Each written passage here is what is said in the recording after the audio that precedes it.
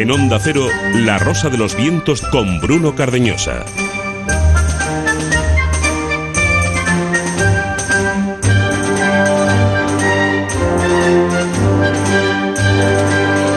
En el año 2012 llegará el fin del mundo, esto se acaba, es el colapso planetario. A muchos les gusta escuchar esto. El público, o al menos la parte más ruidosa del respetable, atiende menos si afirmo que son una tontería todas esas profecías catastróficas que hablan de ciclos, de terribles desgracias, de que hay un mayor número de terremotos y volcanes activos en los últimos tiempos, de tormentas solares que van a colapsar las comunicaciones. Si digo que todo eso es falso, incluso se enfadan conmigo, pero es que en el fondo uno tiene la sensación de que a veces se prefieren los malos augurios a los buenos presagios. De esa debilidad humana se aprovechan algunos. Ahora lo hacen con las profecías del 2012, como en su momento lo hicieron con el efecto 2000 o con las visiones de Nostradamus. Los augurios sobre la economía a veces no suenan tan distintos a estos dislates. El quiz de la cuestión es que no pocos son conscientes de eso. Fomentan el miedo, los malos augurios, patrocinan las malas noticias y con ello acaban convirtiendo a la sociedad en un nido en donde se acepta lo negativo, lo pesimista, lo catastrófico por encima de otras cosas y consiguen incluso contagiar a la realidad de su obsesión y transformarla. Aquí la esperanza en el futuro siempre será nuestra bandera. Un día como hoy, en el que unos cuantos salen al escenario para demostrar que más vale suerte que talento, y encima suerte efímera, porque los dados están en manos de manipuladores, me gustaría ilustrar lo que comento hablando de lo que decían dos cantantes de verdad. Uno de ellos es Marilyn Manson. Su nombre es un seudónimo que combina dos iconos arquetípicos. Por un lado, Marilyn Monroe, la luz, y por otro, Charles Manson, la oscuridad. Decía el músico que su nombre artístico representa cómo el bien y el mal son parte de nuestra naturaleza. Sin embargo, señala sorprendido que la gente solo le pregunta por su mitad oscura y que nunca quiere descubrir la mitad luminosa que esconde. Es una conclusión pesimista, pero varada en la realidad. A veces, para triunfar, te obligan a abrazar lo malo, lo catastrófico, lo apocalíptico. Al hacerlo, puedes llegar a lo más alto, pero en contra de lo que muchos creen, estar arriba no siempre es lo mejor. Otro cantante que les daría sopa con ondas a todos los que hoy han estado haciendo cosas pequeñitas, Kurt Cobain, hablo de Kurt Cobain, decía que la diferencia en este mundo tan postizo entre ser el número 1 y el número 16 es que a los primeros hay más gentes besándoles el culo, que lo importante, aunque no sea tan exitoso ni laureado, es que sigamos nuestro camino y persigamos nuestros sueños. Ese es el éxito de verdad, seas el número 1, el 2 o el 16. Algunos se les encumbran por lo que representan, no por lo que son, y la realidad es que hoy ser negativo y asustar puede ser más positivo para el éxito. Nosotros proponemos esta noche un empacho de entretenimiento e información con nuestra propuesta, la de La Rosa de los Vientos, que aquí comienza. Asomamos la cabeza para acompañaros durante las próximas 3 horas. Saludos de Bruno Cardeñosa, en nombre de todo el equipo que hace posible este programa. Al frente de la parte técnica, José Font, en redacción, Martín Espósito, Silvia Casasola en la dirección. Este es nuestro sumario.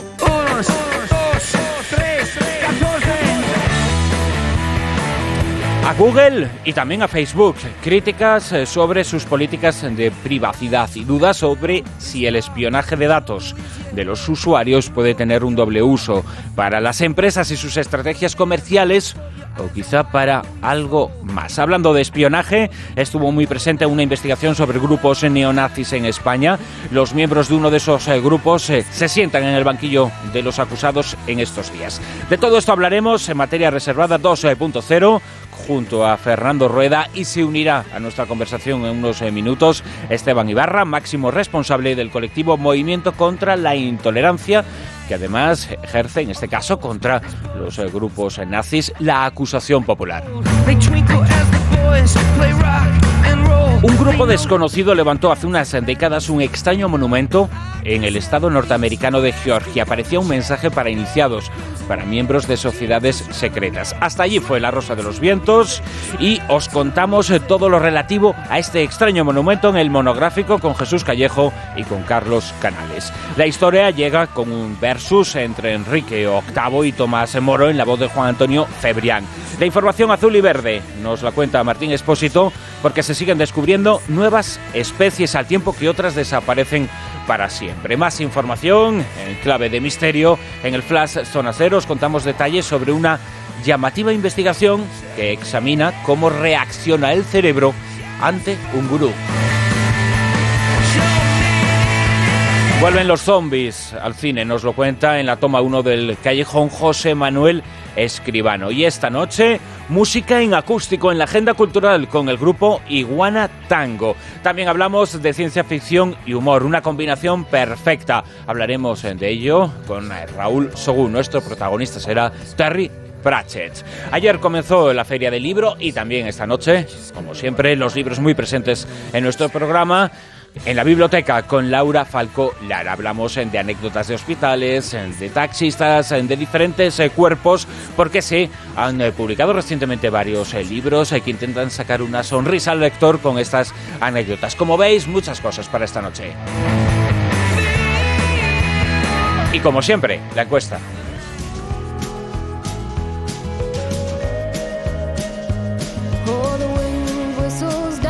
Una de las voces más importantes que hace no muchos años comenzó a hablar de esta posibilidad fue el Premio Nobel de Literatura portugués José Saramago. Propuso la unión en un solo país con un nuevo nombre de España y Portugal. Bueno, pues a propósito de este asunto, Silvia Casasola, muy buenas noches. Buenas noches. A propósito de este asunto, queremos preguntar a nuestros oyentes por qué se ha vuelto a hablar nuevamente de esta posible fusión. Pues no sabemos si Saramago actuó de profeta o es algo que a él realmente le gustaría. Pero es cierto que la semana pasada pues surgió este tipo de preguntas en el programa y entonces comentamos, pues vamos a exponerlo para ver qué opinan los oyentes. Y esa es la pregunta que les proponemos, si les gustaría que España y Portugal se unieran en un único país con nuevo nombre. Es decir, no sería que, como algunos pueden pensar, que Portugal sería una provincia de España, ni España sería una provincia de Portugal. Aquí sería un país nuevo. España y Portugal dejarían de existir. Le pondrían un nombre. Algunos han propuesto Iberia, otros otro nombre distinto. Lo importante es que sería una nueva nación. ¿Estás de acuerdo con esta idea? Es la encuesta de esta noche en la página web de esta cadena de emisoras, que es www.ondacero.es. Y como siempre también nuestra dirección de correo a vuestra disposición, rosa.vientos@ondacero.es. La 1:12, arrancamos. En Onda Cero, La Rosa de los Vientos.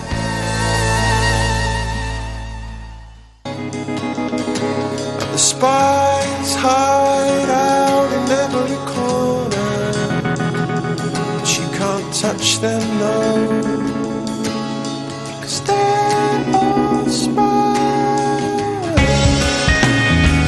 Materia reservada 2.0.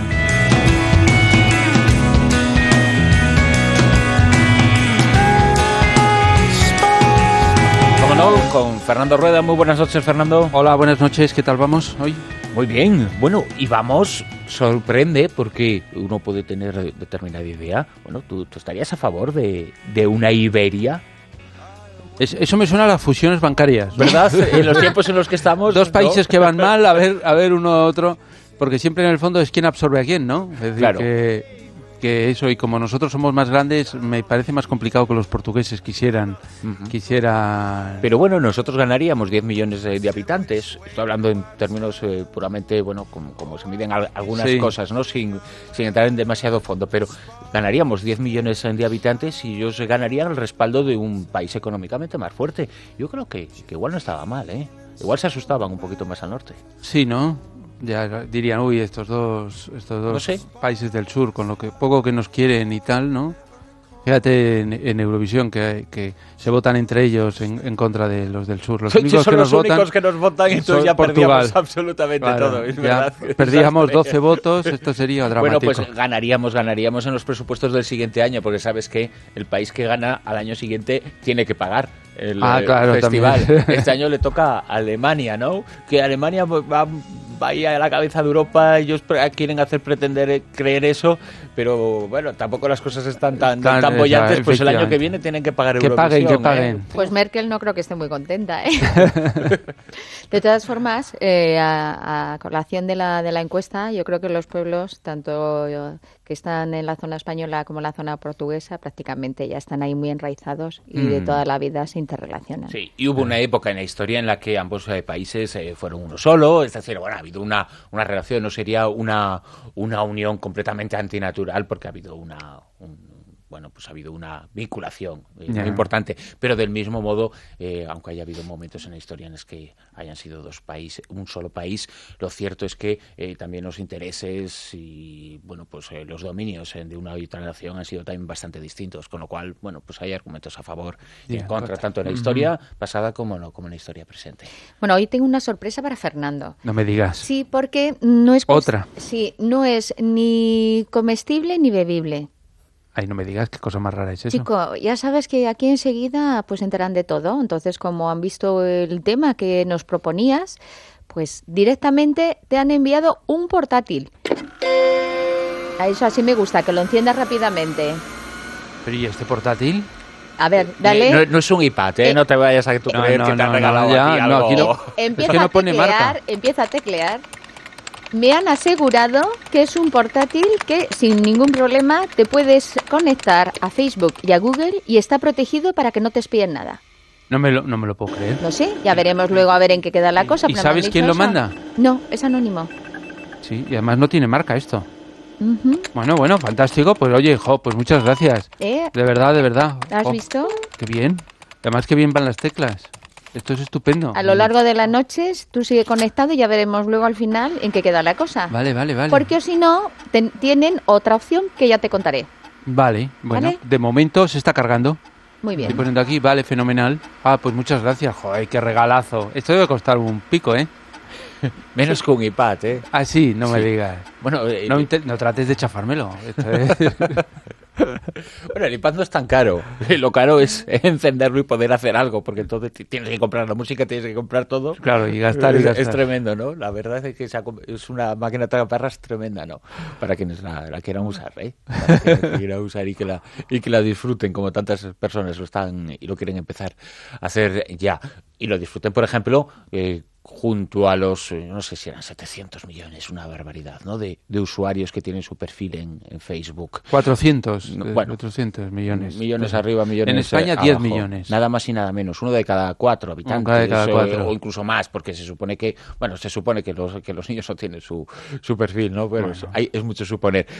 Pero hay muchas dudas sobre la información. Hay un carácter exhibicionista por parte del usuario, y al margen de lo que el sistema permita o no permita, pero ese carácter exhibicionista es para quien tú quieres, pero el problema es que puede llegar a ser para quien tú no quieres.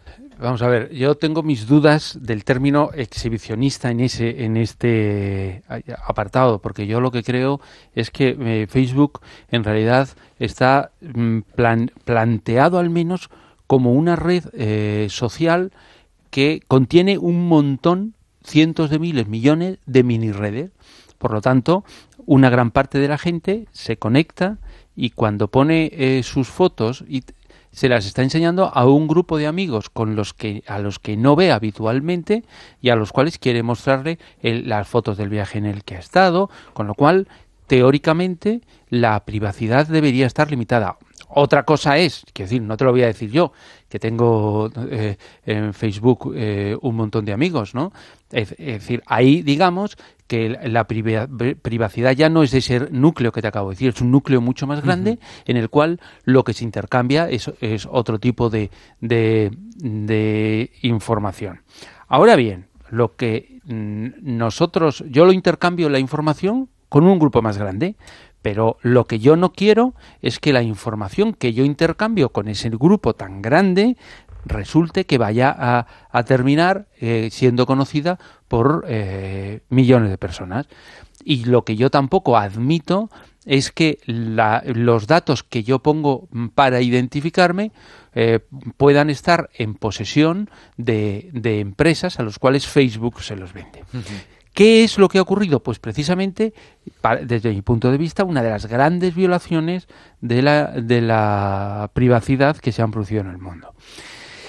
El pasado mes de diciembre, digo por ubicar lo que ha ocurrido, Facebook anunció que haría pública por defecto una parte de la información de los perfiles. Entonces tú tenías que decir si querías eso o no lo querías. Su presidente aseguró, además, tuvo unas declaraciones fantásticas, que la privacidad ya no es una norma social. Asústate, ponte, es decir, el negocio por el negocio. Joven americano típico que se ha hecho rico por un gran invento y que, bueno, ya quiere aumentar sus millones. Pero en abril anunció, que esto ya es el colmo de los colmos, que compartiría la información de los perfiles con otros sitios web con fines comerciales, lo cual fue absolutamente dramático. Es decir, que iba a vender nuestra información privada, la que yo coloco, no para que sea dueña, no es dueña Facebook de mi información privada, soy yo el dueño y yo decido con quién comparto la información. Se me pueden colar, a mí seguro que se me ha colado algún amigo del CNI que está vigilante, pero una cosa es que se te cuele un espía y otra cosa es que la empresa coja y decida hacer ese tipo de cosas. Pero también ha pasado algo gravísimo, y es lo que ha hecho Google. Google tiene unos coches que seguro que mucha gente en España ha visto, que recorren las calles, se llaman los Street View, que tienen son coches pequeños que tienen una pantalla, como una cámara arriba, y entonces va grabando, va despacito y va grabando todas las calles, para luego poder ver el Google Map. Y entonces tú entras, marcas un edificio o una casa, y entonces la puedes ver ahí en no sé cuántas dimensiones. Y ya no solo verlo desde arriba como una imagen por satélite, sino como si estuviéramos paseando por esa calle. Es increíble. Bueno, pues nos hemos enterado que esos mismos coches lo que hacen además es ir robando la información de los usuarios de Internet que no tienen la red protegida. Entonces ellos captan los datos que transmite toda esa red. Eso es un robo, eso es un delito. Inicialmente no lo reconoció ni Google ni lo reconoció Facebook. Y ha tenido que ser cuando han llegado los legisladores americanos, el Congreso americano, cuando ha llegado la protección de datos de la Agencia de Protección de Datos alemana, que les ha pedido información. Entonces han reconocido lo de los coches. Por cierto, esa misma información la han robado en España. Es decir, todo aquel que tenga Internet y no lo tenga protegido, eso ya es algo que no se debe hacer. Es decir, hay unos sistemas de protección, ¿no? Sobre todo porque tú puedes tener el sistema en casa y la gente se cuelga a tu Internet y entran en Internet sin necesidad de pagar el este. Pero es que ha ocurrido, como ha ocurrido ahora, que mi vecino no lo tiene protegido. Pues ya sabes, y claro, así no pagas tu Internet, claro. Y entonces, pero eso es una cosa, que se te conecten. Bueno, pues mira, al fin y al cabo tú no pagas más, porque o tu vecino o el vecino que sea no paga más porque paga lo mismo. Pero le han robado toda la información de con quién se conecta, etcétera, etcétera. Entonces, ¿qué es lo que ocurre? Que cuando se ha dado la presión, cuando les han dicho que eso es ilegal, ellos han reconocido, comillas, errores, cerrar comillas, y entonces han tratado de empezar a arreglarlo. Y entonces ha llegado Facebook, ha dicho que no, que va a poner un sistema muy muy fácil, que no van a vender los datos. Google ha pedido perdón y ha dicho que va a destruir toda la información, lo cual a mí me caben ciertas dudas. Pues claro. Imagínate toda esa información que tienen almacenada, que ahora nos tengamos que fiar de que digan que no, que la información a quien le haya tocado... Y vamos a ir a comprobarlo, ¿no? A comprobarlo, ¿no? Pero esto es la utilización, digamos, comercial. ¿Y a otro tipo de utilización se pueden prestar los responsables de estas redes sociales o de Google o de algunas grandes páginas web que pueden alojar webmails muy importantes como Yahoo, como Gmail, etcétera, etcétera, y que esa información pueda ser fácilmente accesible para, por ejemplo, servicios de inteligencia o cuerpos de seguridad del Estado? Vamos a ver, yo tengo la certeza de que, sin datos, ¿vale? Quiero decir, la certeza interior de que los servicios de inteligencia entran y tienen acceso a la información que se maneja a través de las redes sociales. Empresas como la CIA tienen otras empresas pantallas que incluso participan como accionista para poder tener acceso directamente a esos datos. En España, los servicios de inteligencia, pues entran, se mueven, vigilan. ¿Para qué? Para acumular toda esa cantidad de información para buscar delitos, pero también, ¿por qué no? Para acumular información de gente importante o gente a la cual están investigando. Y luego porque hay mucha gente que efectivamente mete ahí una serie de fotos, de imágenes y de información que parece que es que no te está escuchando nadie. Es decir, yo creo que hay que tratar Facebook con la inocencia de poder contar las cosas que quieras, pero nunca contar en una red social cosas que tú no quieres que se sepan de nadie. Es decir, porque muchas veces llegamos a no hablar por teléfono determinadas cosas y sin embargo luego las contamos en Facebook.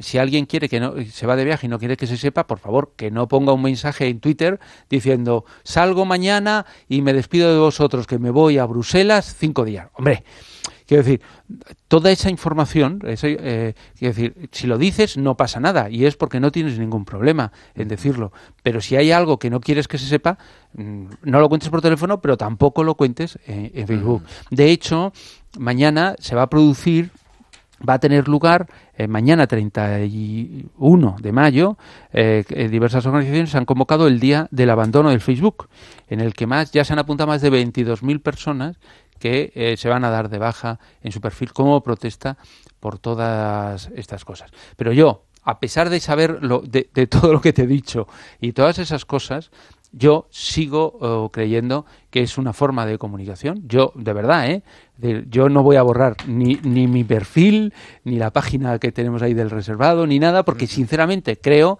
que cuando no tienes nada especial que ocultar, pues lo ocultes. ¿Qué es lo que pasa? Que las hijas del presidente, claro, si meten información y eres la hija de los hijos del presidente o eres un político, pues tienes que tener el suficiente cuidado para proteger tu información. rosa.vientos@onda0.es es nuestra dirección de correo electrónico. Hablamos sobre nazis en España. Blood and Honor, sangre y honor, nada menos. Así se denominaba el grupo neonazi que se fundó en 1999 en Getafe. Se llegó a implantar en varias ciudades españolas. 19 de sus miembros fueron detenidos y procesados. Ahora los juzga la audiencia provincial, acusados, entre otras cosas, de asociación ilícita y venta ilegal de armas prohibidas. El juicio comenzó con tensión, también con tensión judicial, porque había varias pruebas sobre las que se presentaban acusaciones importantes contra ellos. Había el control de varias llamadas telefónicas, varias conversaciones, varias grabaciones. Pues la aprobación o no como pruebas de esas informaciones ha sido uno de los primeros elementos importantes durante este juicio, en el que la acusación popular corre a cargo del máximo responsable del movimiento contra la intolerancia, Esteban Ibarra, que nos escucha esta noche en La Rosa de los Vientos y a quien ya tenemos al otro lado del hilo telefónico. Esteban Ibarra, muy buenas noches. Buenas noches. Esteban, como responsable de esa acusación popular, ¿cuál es la primera valoración que haces? Porque finalmente sí se aprobaron esas escuchas telefónicas que, pues la defensa de los acusados intentó impugnar pues no sé en función de qué motivo, pero intentó impugnarlas. Se planteó esa impugnación, pero la nulidad, como bien explicas, no la consideró los magistrados de la sala que lo estaban juzgando, ¿no? Entonces se argumentó en base a sentencias y a la doctrina del Tribunal Supremo y eso prosperó.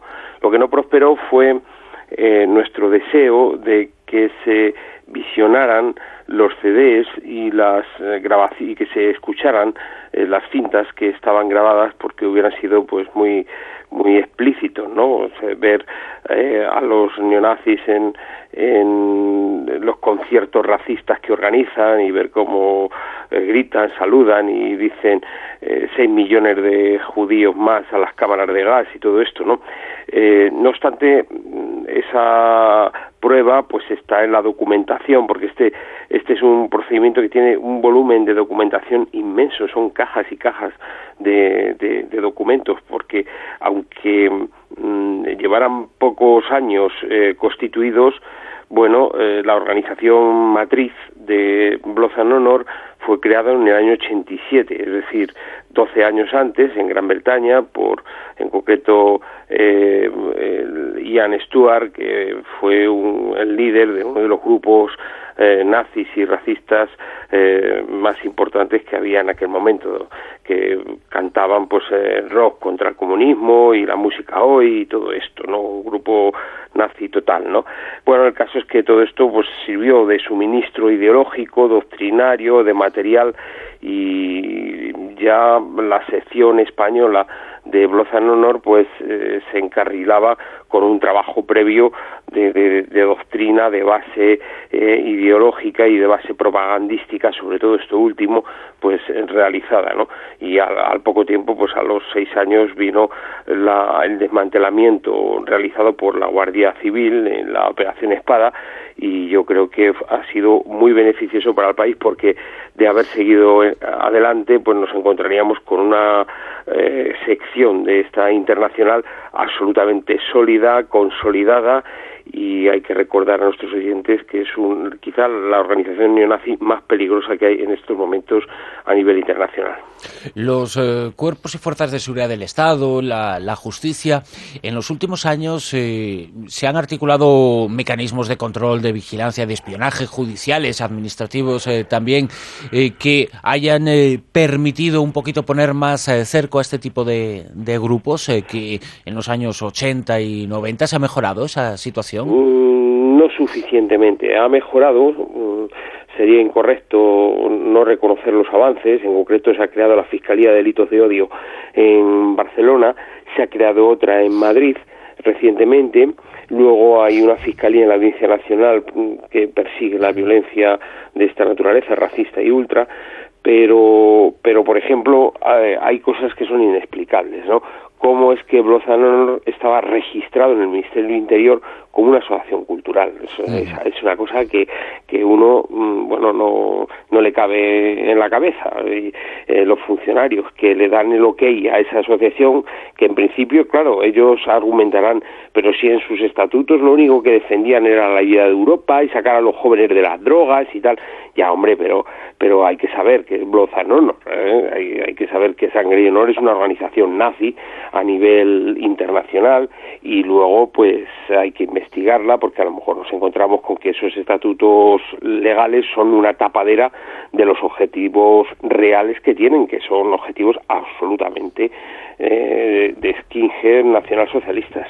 Esteban, una cosa, en estos momentos en que estamos metidos en una crisis económica tan tremenda, con tanto paro y con tanto malestar en la sociedad, esto es un caldo de cultivo para que aumenten las organizaciones fascistas, nazis, y los apoyos a ellas.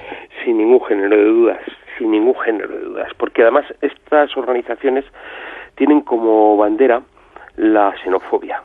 Quizás lo que están haciendo, gracias también a a estas acciones del Estado de Derecho a través de las fuerzas de seguridad, luego las sentencias que empiezan a caer, son sentencias condenatorias, ¿no? Antes, el año pasado fue Hammerskin, otra organización internacional importante, ¿no?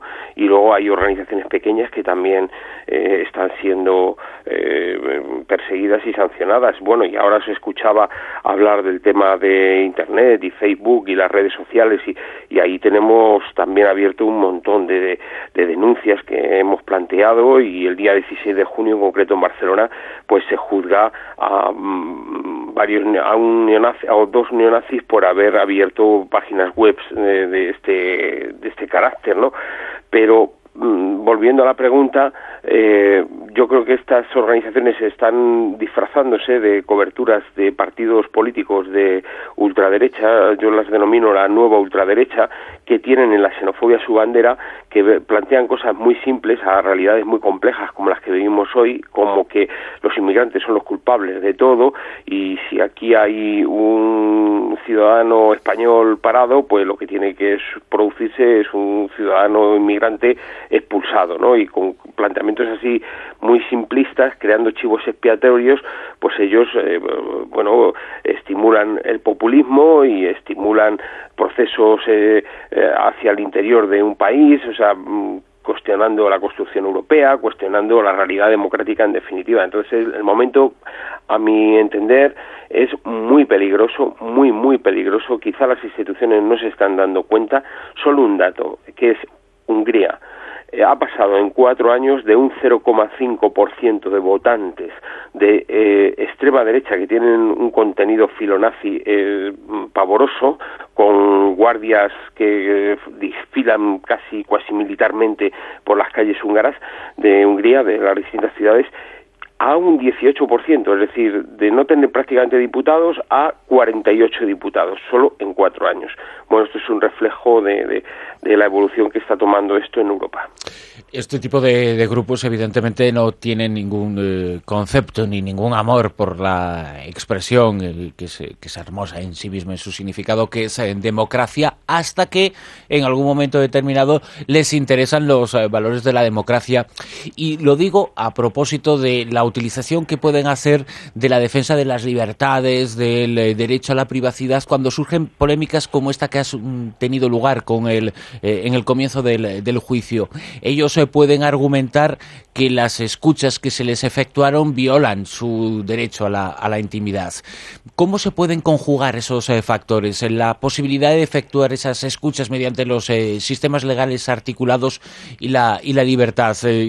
¿Existe el peligro de que ellos utilicen aquello que critican, como es la democracia, para intentar beneficiarse judicialmente? Es así, ellos lo hacen sistemáticamente, solo hay que arrimarse a cualquiera de sus páginas web, incluso páginas nazis tremendas que hacen apología al genocidio, que son profundamente racistas y que por lo tanto son delictivas, que yo no entiendo cómo se está permitiendo esto en Internet, porque lo que es ilegal fuera de la red no entiendo yo por qué dentro de Internet no va a serlo, ¿no? Pero bueno, ellos siempre proclaman principios de libertad de expresión, de opinión y de comunicación, y estas libertades no son absolutas. No se puede tener libertad para conculcar los derechos de los demás. Ese es el artículo 30 de la Declaración Universal de los Derechos Humanos. Todas las constituciones o pactos de derechos civiles o cualquier tipo de articulación normativa superior internacional, sea europea o sea del ámbito que sea, siempre pondrá el acento en que este tipo de libertades no son absolutas y no se pueden utilizar para quebrar libertades y derechos de los demás. Y en el caso de las nulidades, pues que pedían por las escuchas telefónicas, no llevaban ninguna razón, porque fueron decididas por un juez y claro, lo que estaban haciendo las escuchas era evidenciar los delitos que se estaban cometiendo. Entonces, claro que hay posibilidad de perseguir y controlar en un momento determinado conversaciones telefónicas si se están cometiendo delitos, y eso es lo que trazó el juez que seguía el caso, el juez de instrucción del caso, fue pautando a la fuerza instructora, es decir, a la fuerza de la Guardia Civil, que fue la encargada de hacer el desmantelamiento de Sangre y Honor, y eso se lo dijeron los magistrados a los abogados de la defensa en el primer día, ¿no? Evidentemente no se puede anticipar lo que va a suceder, pero en función de cómo han ido las cosas en estas primeras jornadas, ¿qué esperas de este juicio contra Sangre y Honor? Bueno, yo tengo mucha esperanza el próximo lunes, porque el instructor y el secretario de estas diligencias de la Guardia Civil, pues les toca declarar, y son los que más saben de este grupo, y casi ahí se va a decidir el futuro de este juicio. Hombre, luego queda mucho y testigos y demás, pero ya no tiene la relevancia que va a tener la declaración de quienes han dirigido la investigación. A mi juicio es que hay mucha prueba, suficiente evidencia por todas partes, porque además es que cualquier oyente lo puede comprobar ahora mismo.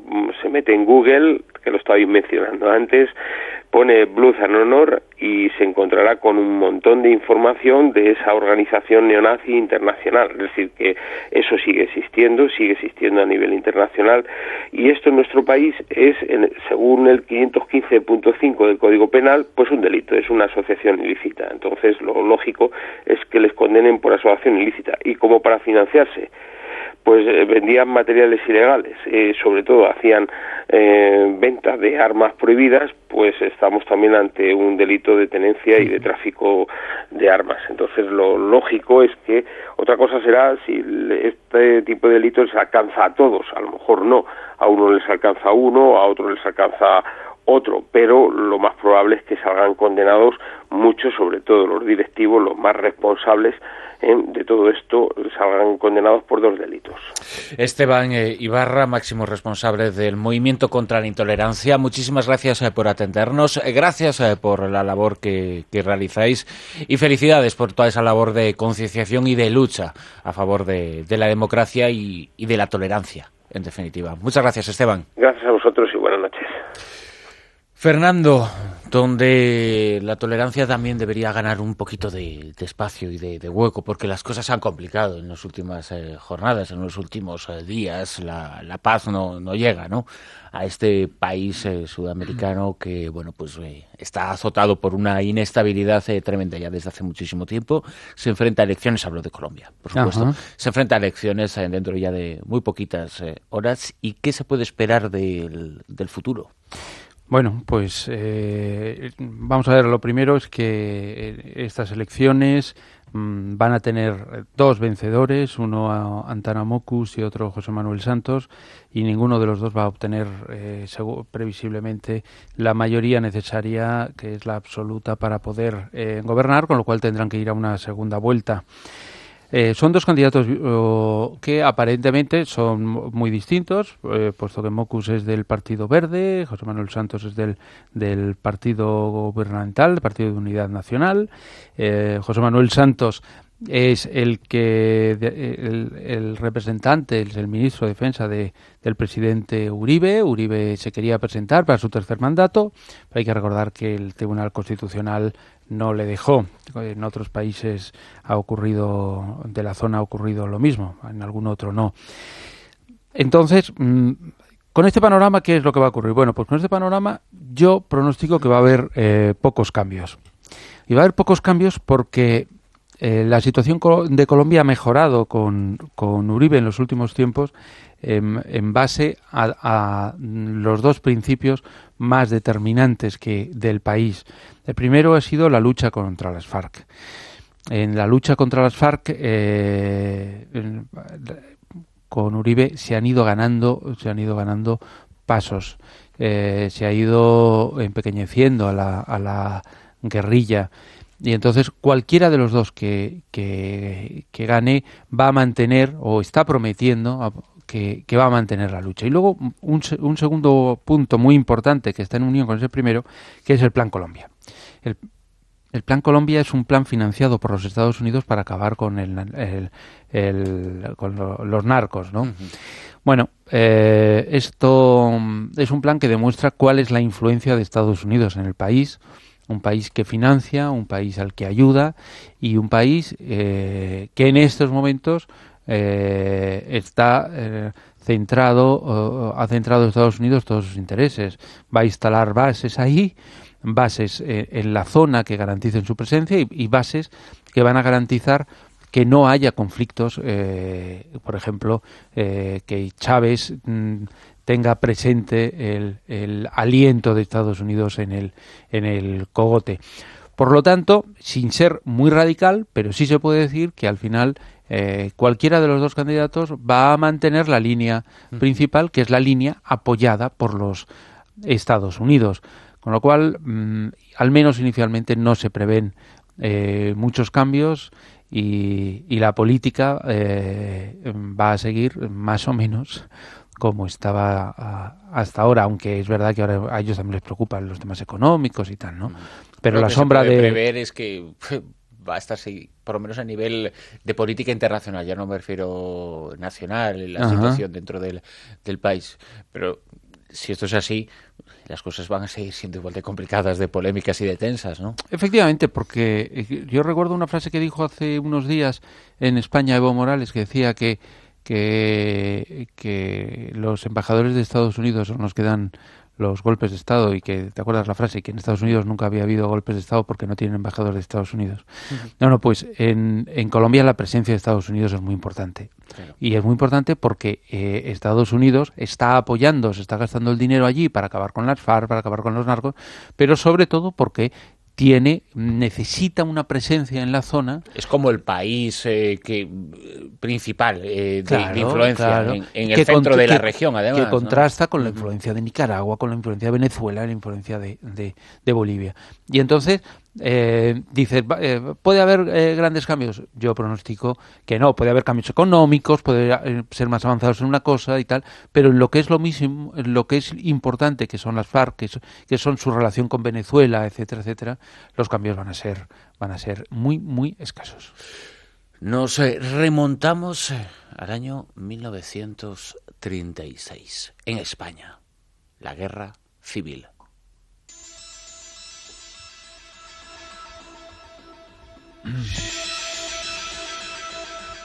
Y en esa época nos situamos, Fernando Rueda, para la entrega de esta noche de la guerra de los espías, porque también había espionaje, también había servicios de inteligencia en cada uno de los bandos, en aquella época y en este conflicto tan terrible.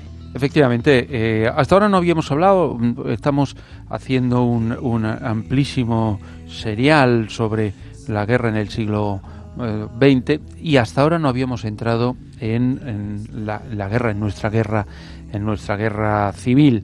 Al menos vamos a empezar a hacer un acercamiento para ubicar a nuestros oyentes cómo estaba el tema en los dos bandos. Hoy vamos a hacer el bando republicano y en otra próxima entrega haremos el bando de los sublevados. El ejército republicano, la república en general, tenían unos sistemas de espionaje que eran unos verdaderos chapuzas. Cuando comienza el conflicto había un número increíble de servicios de inteligencia, si se les puede llamar así, servicios secretos, digamos. ¿Por qué? Porque cada uno tenía creó al principio del conflicto su propio servicio de inteligencia. Lo creó Cataluña, lo creó el País Vasco y lo crearon cada uno de los muchos partidos que había, lo cual habla de una dispersión, habla de una falta de medios. Más avanzado el comienzo del conflicto, el bando republicano creó el que fue durante casi toda la guerra el servicio de información importante, que era el Servicio de Información Militar, el SIM, que fue creado en agosto del 37, cuando era ministro de Defensa Nacional Indalecio Prieto. Básicamente se ocupaba del espionaje y del contraespionaje y estaban en guerra, había dos bandos en guerra y en lugar de dedicarse a espiar a los enemigos, se dedicó a espiar y a perseguir a la gente del propio bando. Entonces, ¿esto a qué se debió? Se debió básicamente porque estaba el GPU, el Servicio Secreto Soviético, que tuvo una influencia tremenda en ellos. Y claro, el GPU venía con todas sus cosas y todas sus guerras, y era perseguir a los trotskistas, no solamente perseguirles, sino eliminarles. Y en estas batallas fue a las que se dedicó, por desgracia para ellos, el Servicio de Información Militar. Recuerdo, por ejemplo, el asesinato del dirigente del POU, André Unín, ¿no? que fue asesinado por sus propios compañeros. Esta era la tesitura. Hablaremos mucho del servicio republicano, pero era todo como muy aislado, como muy esto. Tan aislado que voy a poner un ejemplo de este aislamiento. Cuando, antes de comenzar la guerra, el presidente Companys llamó a un comandante que se llamaba Vicente Guarner. Vicente Guarner era un militar menorquín que había servido en Barcelona, que era republicano toda su vida y que estaba de profesor en la Escuela Superior de Guerra de Madrid. Cuando le llama Companys y le ofrece ser el número 2 de los servicios secretos que él quiere crear para la Generalitat, para Cataluña, ¿no? Entonces este se queda absolutamente sorprendido, dice que no lo entiende, que para ese puesto debería ser nombrado un civil y que él tiene un destino militar. Sin embargo, Companys le convence cuando le comenta que en realidad lo que quiere es acelerar la creación de ese servicio, porque tiene noticias de que hay un bando, el bando fascista, el bando que se quiere sublevar. Bueno, acepta, toma posesión de su cargo a primeros de julio del 36, casi 2 semanas antes del levantamiento. En pocos días, sin tiempo para nada, y partiendo de la nada, creó un servicio de contraespionaje al que se sumaron muchos antiguos miembros de la policía, a los que sacó rápidamente a la calle a infiltrarse entre los militares sospechosos de estar preparando la sublevación. Él, como otros muchos muchos servicios, montó un laboratorio con todos los escasos medios del que disponía, con tintas simpáticas y sus reactivos, con cámaras fotográficas, con códigos criptográficos, con emisoras de radio, todo muy de andar por casa, pero lo montó. Acompañado del capitán Federico Escofet, que era en este caso su jefe, y fíjate, mandaba un capitán sobre un comandante, recibieron la información de un confidente de que el capitán Pedro Valdés, de la 8ª Compañía de Seguridad, tenía documentos que probaban la preparación del alzamiento en Barcelona. El Guarner ordenó un registro clandestino del piso y los agentes que encontraron escondido en el gramófono las pruebas. Rápidamente se presentó Guarner con los documentos ante un general de los que mandaban en Cataluña y le pidió el arresto de 50 oficiales cuyos nombres aparecían en esa lista. No le hicieron caso, pero pese a ello adoptó las medidas de precaución que permitieron vencer a la sublevación y que Barcelona, al menos durante el arranque de la guerra, estuviera bajo el bando republicano. Pero no le hicieron caso. Los siguientes meses de conflicto, Guarner tuvo tantos enfrentamientos con las milicias populares y con los partidos políticos que el servicio que él había creado al año lo abandonó voluntariamente porque decía que allí no se podía hacer absolutamente nada. Guarner, un buen espía que aparece en los libros de espionaje, fue destinado a Tánger a montar el servicio secreto en Marruecos que decidió la República y fue detenido en 1940 por la Gestapo. Guarner salvó la vida gracias a unas amistades, acabó en México, donde acabó su carrera en el gobierno republicano en el exilio. Guarner es el ejemplo de que una gran parte de la derrota de los republicanos fue porque los servicios de inteligencia que tenían eran malos, dispersos. El SIM, que era el gran servicio, que son los grandes olvidados de la historia de la guerra civil, posiblemente, para entender un poquito su Efectivamente, desarrollo, ¿no? Porque el servicio importante se dedicaba a perseguir a los propios a los del propio bando. Los servicios de los tres ejércitos eran muy pequeñitos y facilitaban una información escasísima. Y entonces, al final, pues había gente como Warner, un gran espía que no pudo desarrollar su carrera por el caos que hubo en el conflicto en el bando republicano. Mi iPad, Fernando, funciona perfectamente, es hermoso, es bonito. Lo que no sé, si tú iPuf, ¿qué tal funciona? No sé, es como raro. ¿Ya le habéis puesto nombre, iPuf? El iPuf. ¿Se llama iPuf? A ver, prueba otra vez, Fernando, dale. Si tiene teclas ya es un puff. Total. Espera, pero es que ha llegado un momento. A ver, vamos a hacer la prueba si realmente están conectando para espiarte o no. Uy, madre mía de mi vida. ¿Pero qué es eso? Si eso era ya para desconectarlo totalmente. Te lo han machacado. Entonces esos que han detectado que tenía... estaban espiando Facebook o Google y directamente lo han machacado. Se ha quemado, sale humo. Sí. Pues nada. Joder. Bueno. Jope, perdón. Vaya regalito más virrioso me han hecho hoy. No sé ni quién lo ha mandado. Los regalos que lleguen sin nombre ya no los aceptamos, Silvia. Vale, para la próxima, tomo nota. Me he quemado el dedo. Bueno. Fernando Rueda, muchísimas gracias y hasta mañana. Atención a la filtración muy interesante, tiene que ver con Bilderberg. Mañana nos vemos. Venga, un abrazo. Tiempo ahora para la información, La Rosa de los Vientos. La Rosa de los Vientos en Onda Cero.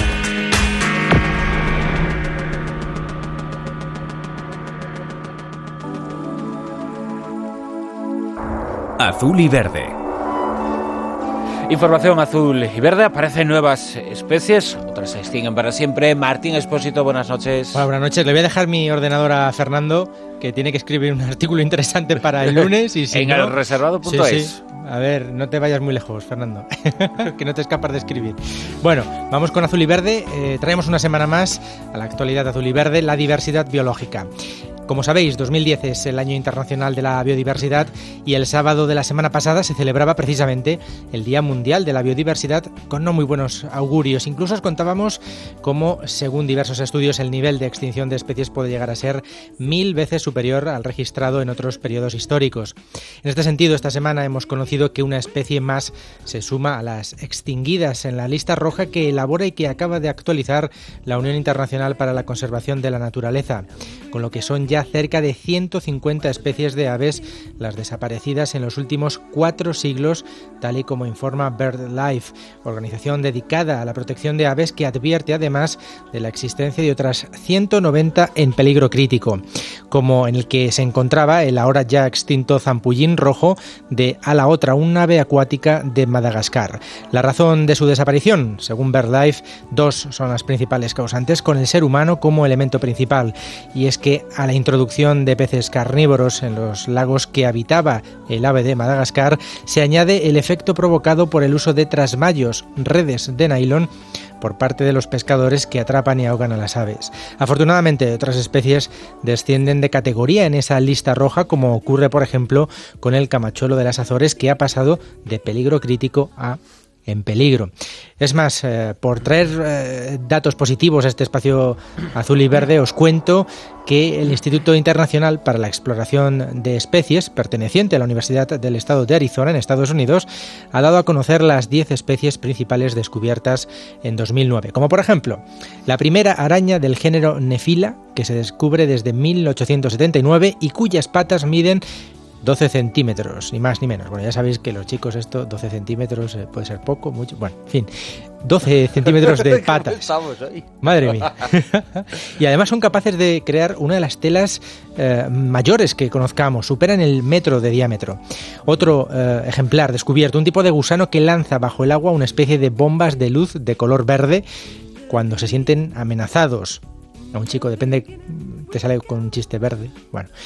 Una babosa devorada de insectos también se encuentra en esta lista, e incluso un pez Drácula, bautizado así por sus 2 grandes colmillos que pasan por ser los mayores de todos los peces de agua dulce y que utiliza para enfrentarse con otros peces Drácula.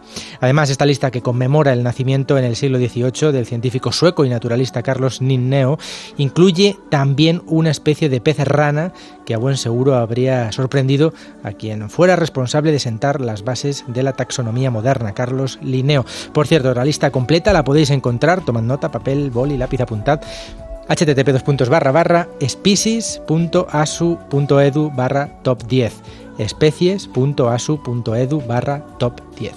Fascinante esta naturaleza nuestra, desde luego. 10 nuevas especies seleccionadas entre las muchas que se han descubierto en el último periodo. Martín, anticípanos algo, porque en la tercera hora del programa tenemos concierto en la Rosa de los Vientos, sí, acústico, un unplug. Tendremos por aquí sonando a Iguana Tango, IT, ahora, a Iguana Tango con un nuevo álbum.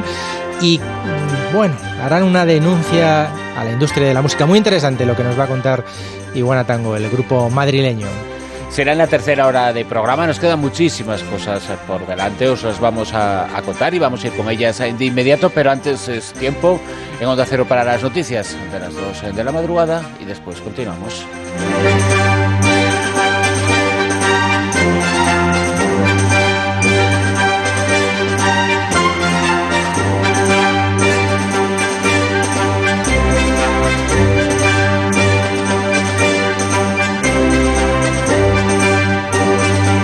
En Onda Cero, La Rosa de los Vientos con Bruno Cardeñosa.